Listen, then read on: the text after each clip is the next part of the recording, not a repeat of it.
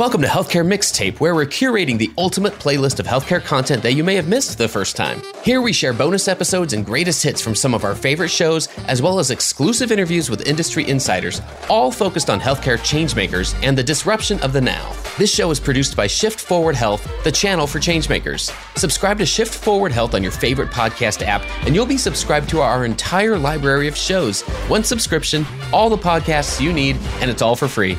I'm Jared Johnson, your playlist curator, and it's time to mix it up. All right, today we start our greatest hits collection, which is where we'll be replaying some of the top episodes from Healthcare Rap and other podcasts. Our episode today is titled Our 5 Biggest Questions for 2022, and it originally aired as the last episode of 2021. Since we just passed the halfway point through this year, this seemed like the perfect place to kick off the list. In it, Zain Ismail and I asked 5 questions that we had for the healthcare industry in 2022, from connected fitness to staffing shortages, care models that bypass the hospital, and a lot more. So we wanted to replay it and see what progress we made in the last 6 months. We hope you enjoy it. Check it out. Let the mix begin.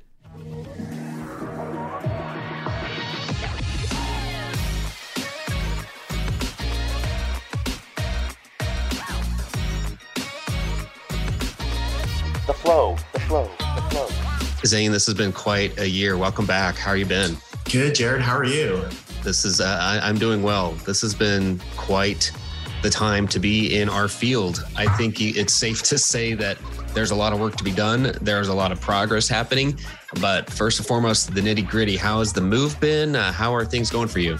Holy smokes, Jared. So I think it's actually been, I realize our listeners would know, but it's been a while since the two of us have chatted. And so life's been crazy, learning, a big learning curve, now working for a professional services firm and getting out of a more operations strategy role in the hospital. It's going well though, like having a lot of fun, enjoying living now officially in the city of Detroit. About a month ago I was in Spain, which was a blast. And I was speaking at the International Hospital Federation Association, like Global Congress. It was so awesome, Jared, just to get back out of the United States or even North America and like hit the international scene again. It was a little bit odd though with COVID, but good to see that people are starting to travel. But it sucks though, the last few weeks as the Omicron variant has been dominating the news. It looks like people are going back into hiding, but overall been a very positive last couple of months and weeks, and super excited to get back here and keep talking about the things we do, because as the news continues to bring new revelations and headlines, like even today, looks like Cerner, is being purchased by Oracle, which not sure how that's going to work, but we could talk about it in an episode, but it's great to be back. Yeah, I agree. The news doesn't stop. And that was one that's breaking as we are recording right now. And it sounds like rumors have been swirling for a few days. And now to see, it looks like it's actually going to happen. I think you're right. I think there's a lot of question marks in my mind. And where that fits into the new landscape is just one of the questions that we are bringing into this new year. What a way to transition to our topic today, Zain. We're going to talk about 5 questions that we have heading into the new year. And my caveat with even framing it that way is I don't expect answers to all these necessarily next year. Sure. Sounds like the things we're thinking about or questions we have that we're putting it out to the industry and the universe to manifest an answer. One thing I've learned, and I continue to learn, is that you get different answers based on the questions you ask. So it's worth spending time asking the right questions. And that's one of the bases. That's part of the basis of our topic today. Why don't we dig right in and get right into these so we can knock them out? We have 5 questions that we feel like we will be asking over the next 12 months and likely beyond that. But I can get us started here, Zain, with our first one. I was joking before, and I used to say this is meta, but I think that has a different connotation these days. So I'm going to say this is macro. Yes. That's the term. But will healthcare become less hospital-centric? Meaning, where will consumers' healthcare journeys start and end in different places compared to how sick care, fee-for-service, how this world, this industry-based form of medicine, how it's been built up for the last couple hundred years? Will it be the same thing? Will consumer journeys for their health and wellness start and be focused on a hospitalist experience? And I can even broaden that out to any kind of provider, whether it's a different type of provider group or a different type of practice, but will it be as hospital and provider centric? I think it's something that I don't know the answer to. I hear little pockets of it. I see movements like direct primary care, and we hear about retailers. We talk about retail all the time on here. We talk about new startups and new digital entrants into healthcare and how those can potentially be a focus of a healthcare journey, but how big they get and cumulatively does that shift our thinking about our health and wellness? That's why it's a question in my mind. I don't know the answer to that. One of the other factors in it is retail health to begin with. We've talked so much about Walgreens, CVS, Walmart, Amazon, you name it on here over the last year, especially in recent weeks, because there have been some big sweeping vision statements and statements made out there publicly by a lot of these companies. There have been, granted, multi-billion-dollar investments made by them too. So they're not just talking about it. They are putting their money supposedly where their mouth is. When I have some health and wellness goals or something I need to correct or fix or improve in my life, will I first think I'm going to call a doctor or I'm going to, speak with a provider? And will I go to a hospital? Will that be the center of it? That's the question in my mind. I don't know. What do you think? No, I agree with you on that one. And as you're speaking, and mind you, I was actually in New York City this past weekend, which is a bit of a COVID hotspot. Luckily, I'm working from home this week, just in case I was exposed. But as you're speaking and talking about what is the role essentially of like incumbents in healthcare, I guess I want to connect a few things. I'm thinking about my experience in New York this week and just hanging out with friends and roaming around the city as that city has been going through its sort of COVID journey, and not to always keep talking about COVID. But what I realize is that responding to COVID has allowed retailers, especially, and other modalities of other delivery modalities or channels to flourish in showing how they can deliver healthcare. So I think about the CVS of the world, obviously. I noticed there were like these roaming vans roaming around New York, offering people a test, like right in the van, and they just drive down to the next block. What else? Lyft, Uber, all getting into the game of being able to either, take you to a test or offer or bring you to a vaccination. And so I think in my mind, those experiences are breaking the traditional thinking and mindsets of consumers and might open the door for consumers to be open to additional services being provided by non-traditional healthcare providers. So now they realize, wait, like, why do I have to go to NYU's ambulatory center up in Midtown or wherever it is, as opposed to this group over here who shows up in a van? And so that remains to be seen, what the impact of responding quickly to a public health crisis might actually have on training consumers in wanting to receive care differently. And so we'll see. Yeah, I think you're spot on. You just named some of the consumer brands that, as they've come into the healthcare space, they've been able to pick off just one part of the experience and say that makes sense for us to wrap that into our existing consumer relationships. So we're going to do that. We're going to try transportation or whatever it is. Best Buy buying companies that are focused on at-home health, that tells you where their focus is, for instance. So will those cumulatively, and again, this is one that's, I think is safe to say, will not be answered in the next 12 months. Mm-hmm. But cumulatively, will we start to see a shift there where we start to think of treating our health a little differently? So yeah, great thoughts on that. The next one, number 2, this had to do with staffing. You had a question about staffing. Do you want to go into that one?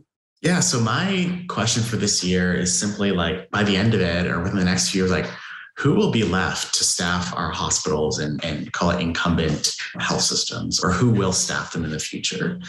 And the reason why I'm calling that question is, even though I now work at a professional services firm, I still very much keep in contact with all my friends and colleagues, and dare I call it family, who still work in hospital systems.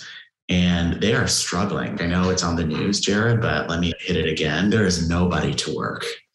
And nurses are fleeing. And it's not just nurses. It's like people you don't often think about. So I think about like pharmacy techs, lab techs, certainly EVS, so the folks that clean hospitals, food service workers, people that are doing security, valet parking, all these sort of maybe lower paid roles. People are getting out of hospitals and there's nobody to come work. And what concerns me is the quality issues that health systems may face as a result of being understaffed, and not just understaffed in nursing and physicians, but understaffed in other critical functions to make healthcare work, like pharmacy and lab. But the opportunity then there that I think about is, and maybe let me take a step back, incumbent health systems haven't been great at responding to consumers' needs and desires, right? The type of healthcare we envision and talk about on this podcast, consumers have wanted for years, but incumbents haven't necessarily stood up to the occasion to meet it. But now that we're in this staffing crisis, only going to get worse, I wonder if that might be the thing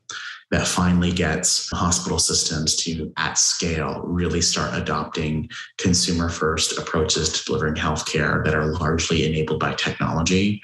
And my thinking there is potentially, and it's not always the case, but potentially, and usually more likely than not, adapting these more digital and consumer-first care models might actually need less FTE count to pull off in a way that's still safe and equitable and fair and cost effective.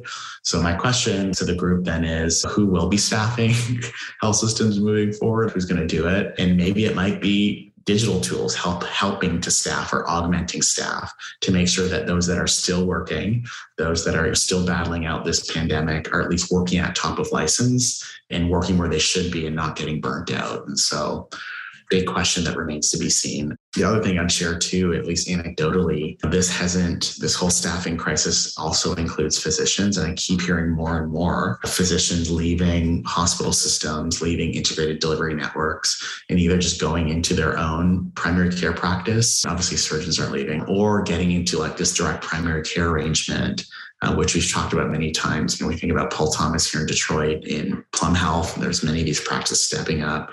But again, just people really wanting to flee that machine of healthcare.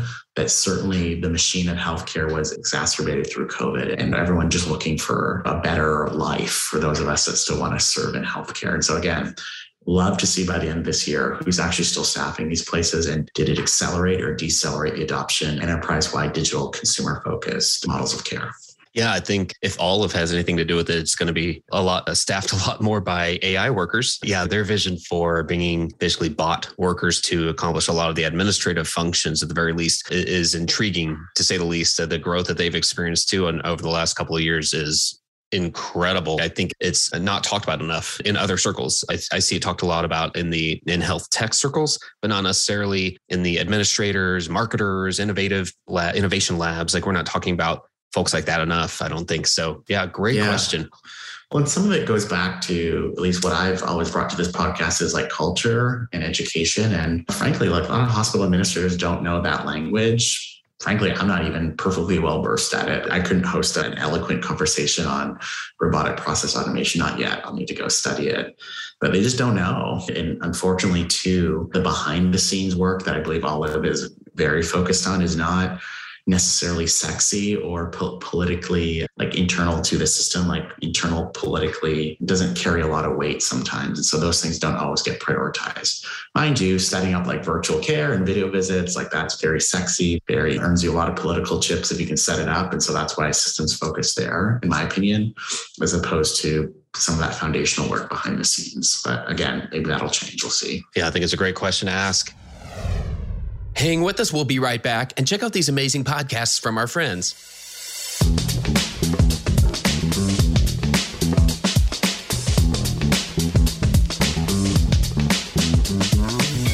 Hi, this is John Lynn from the Healthcare IT Today podcast. If you like the latest rumors, insights, and happenings in healthcare IT, you'll enjoy hearing my colleague Colin Hung and myself debate and share the latest happenings from the world of healthcare IT. Find the latest episodes or dig into our archive at healthcareittoday.com or search for Healthcare IT Today on your favorite podcast application or YouTube. When it comes to healthcare technology, we love this stuff, and we can't wait to have you join in on the discussion of everything health IT.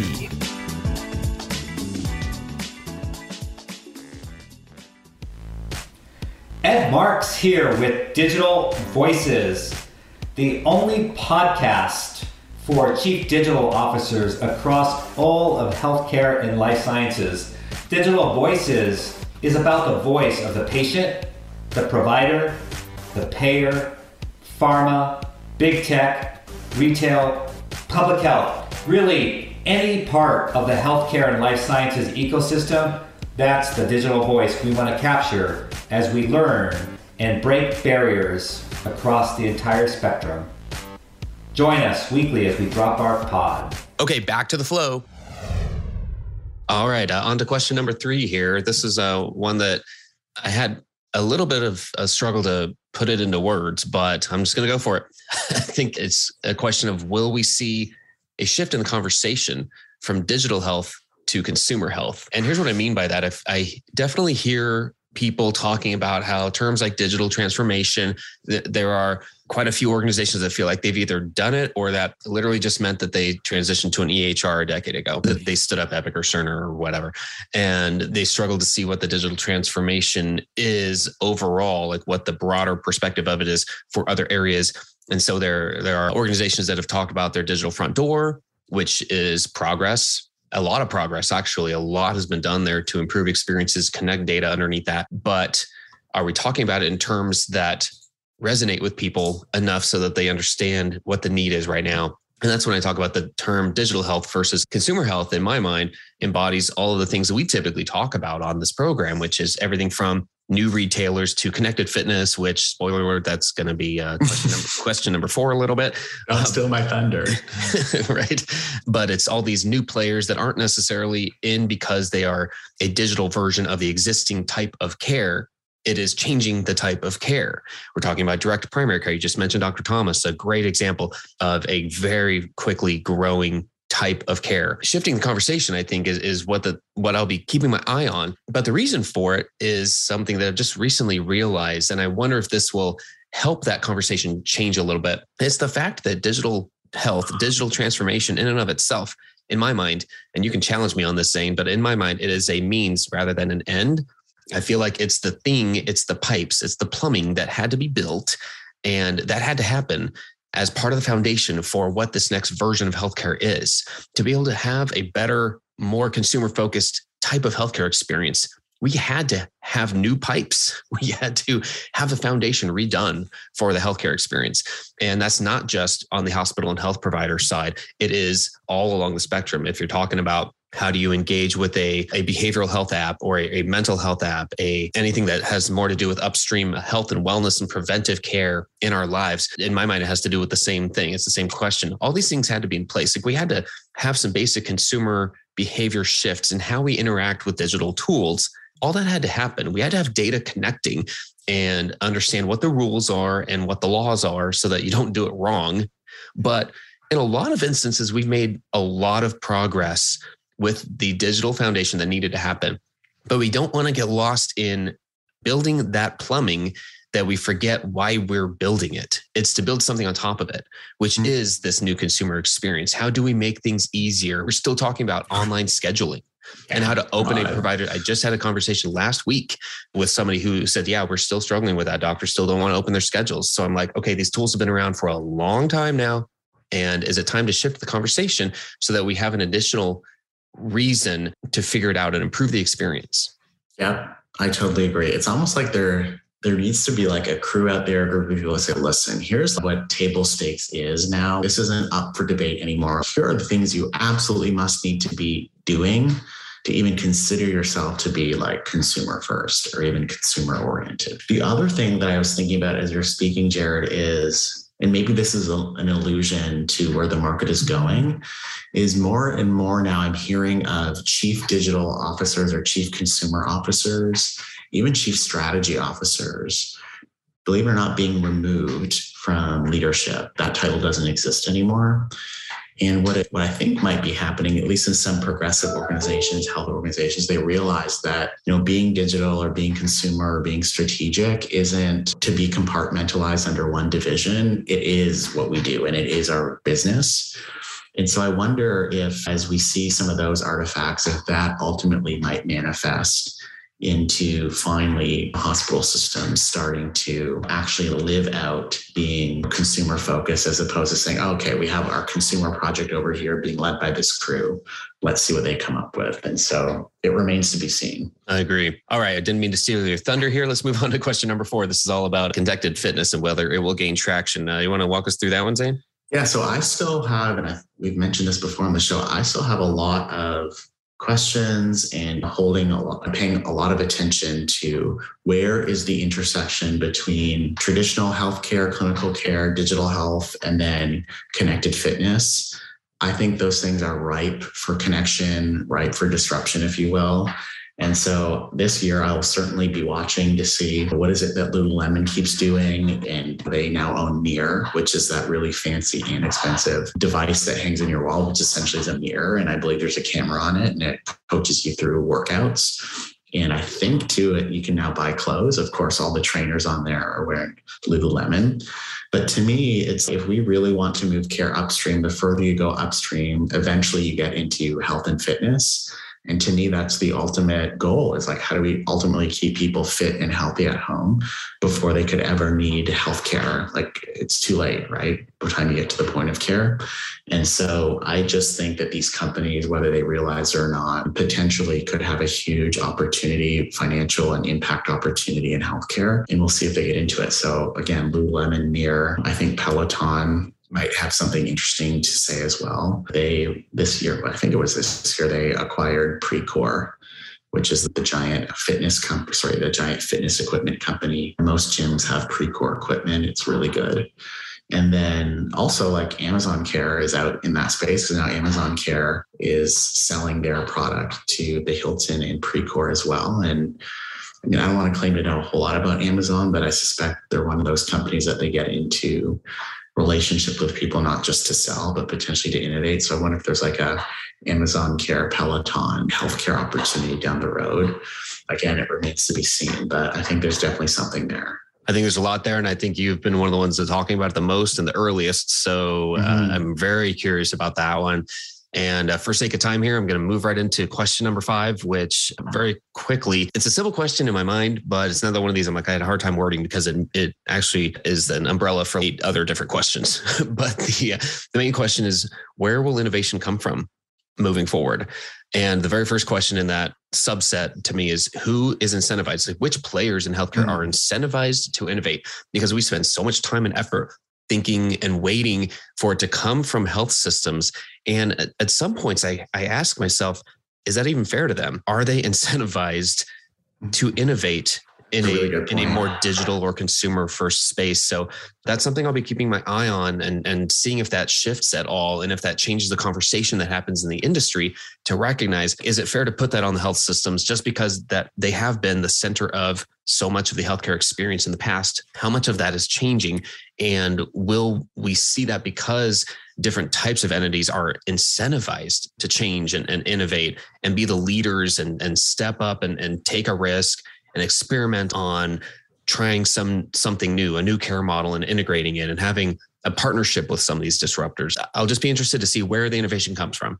Yeah, I agree. And I guess my answer currently to your question would be, currently the people that are really incentivized to innovate is payers. And so certainly look to progressive health insurance plans to see what they might be doing. United Health, I don't know if I describe United Health as progressive, but they're certainly huge and always acquiring innovation and working on new business models and products. But the other person, and this is like far out, but I think the individual or the entity that has the most incentive to innovate is probably the patient, him or herself. And I guess what I mean by that is, and maybe one thing we can be watching for, and again, it's far out, is this whole notion of the patient as innovator, or even biohacking, which seems to become more and more popular, where basically patients take it on themselves to either develop new medical devices or software to manage their own chronic diseases, because who knows their problems better than they do. And then the extreme of that is patients who might be, I think it's borderline illegal too, but like injecting themselves with things or getting on their own treatments and medication remedies and things like that just to take care of themselves. But in my mind, it's all part of this movement of the patient now taking charge of the gaps in health systems and filling them for themselves. I think it's, again, in my mind, they are the person that has the clearest incentive to innovate. So they want to keep themselves well, healthy, and alive. Oh, that's a great point. Those are just more things for us to keep our eyes on. And Zane, I think what we've successfully done is give people a lot of questions, which that's par for the course right now. I think this is something that we've learned about how to look at the industry. And as we take a step back, and I wish you a extremely happy new year. I just want to thank you for all the time you've invested in this program this last year. It has been a wild year. None of us knew what was going to happen. And for you to be able to come back and continue offering just insights that get people to think and help them see healthcare in different perspectives I think that's tremendously valuable for our listeners. And I just want to thank you for your time. Thank you, Jared. I really appreciate you creating this opportunity and continue to keep this platform alive. Let's keep it going. We'll keep it going in the new year. We'll keep doing this. And it's a pleasure as always. Stay safe, man. Stay well. And we'll be in touch. We'll do this again soon. Thanks for tuning in. If you like what you heard, please spread the word. Tell your colleagues to tune in for all the awesomeness, then leave a review on Apple, Spotify, or wherever you listen. This show is produced by Shift Forward Health, the channel for changemakers. Subscribe to Shift Forward Health on your favorite podcast app, and you'll be subscribed to our entire library of shows. See our full lineup at shiftforwardhealth.com. One subscription, all the podcasts you need, and it's all for free. And remember, we might have a lot of work to do in healthcare, but we'll get there faster together. Thanks again.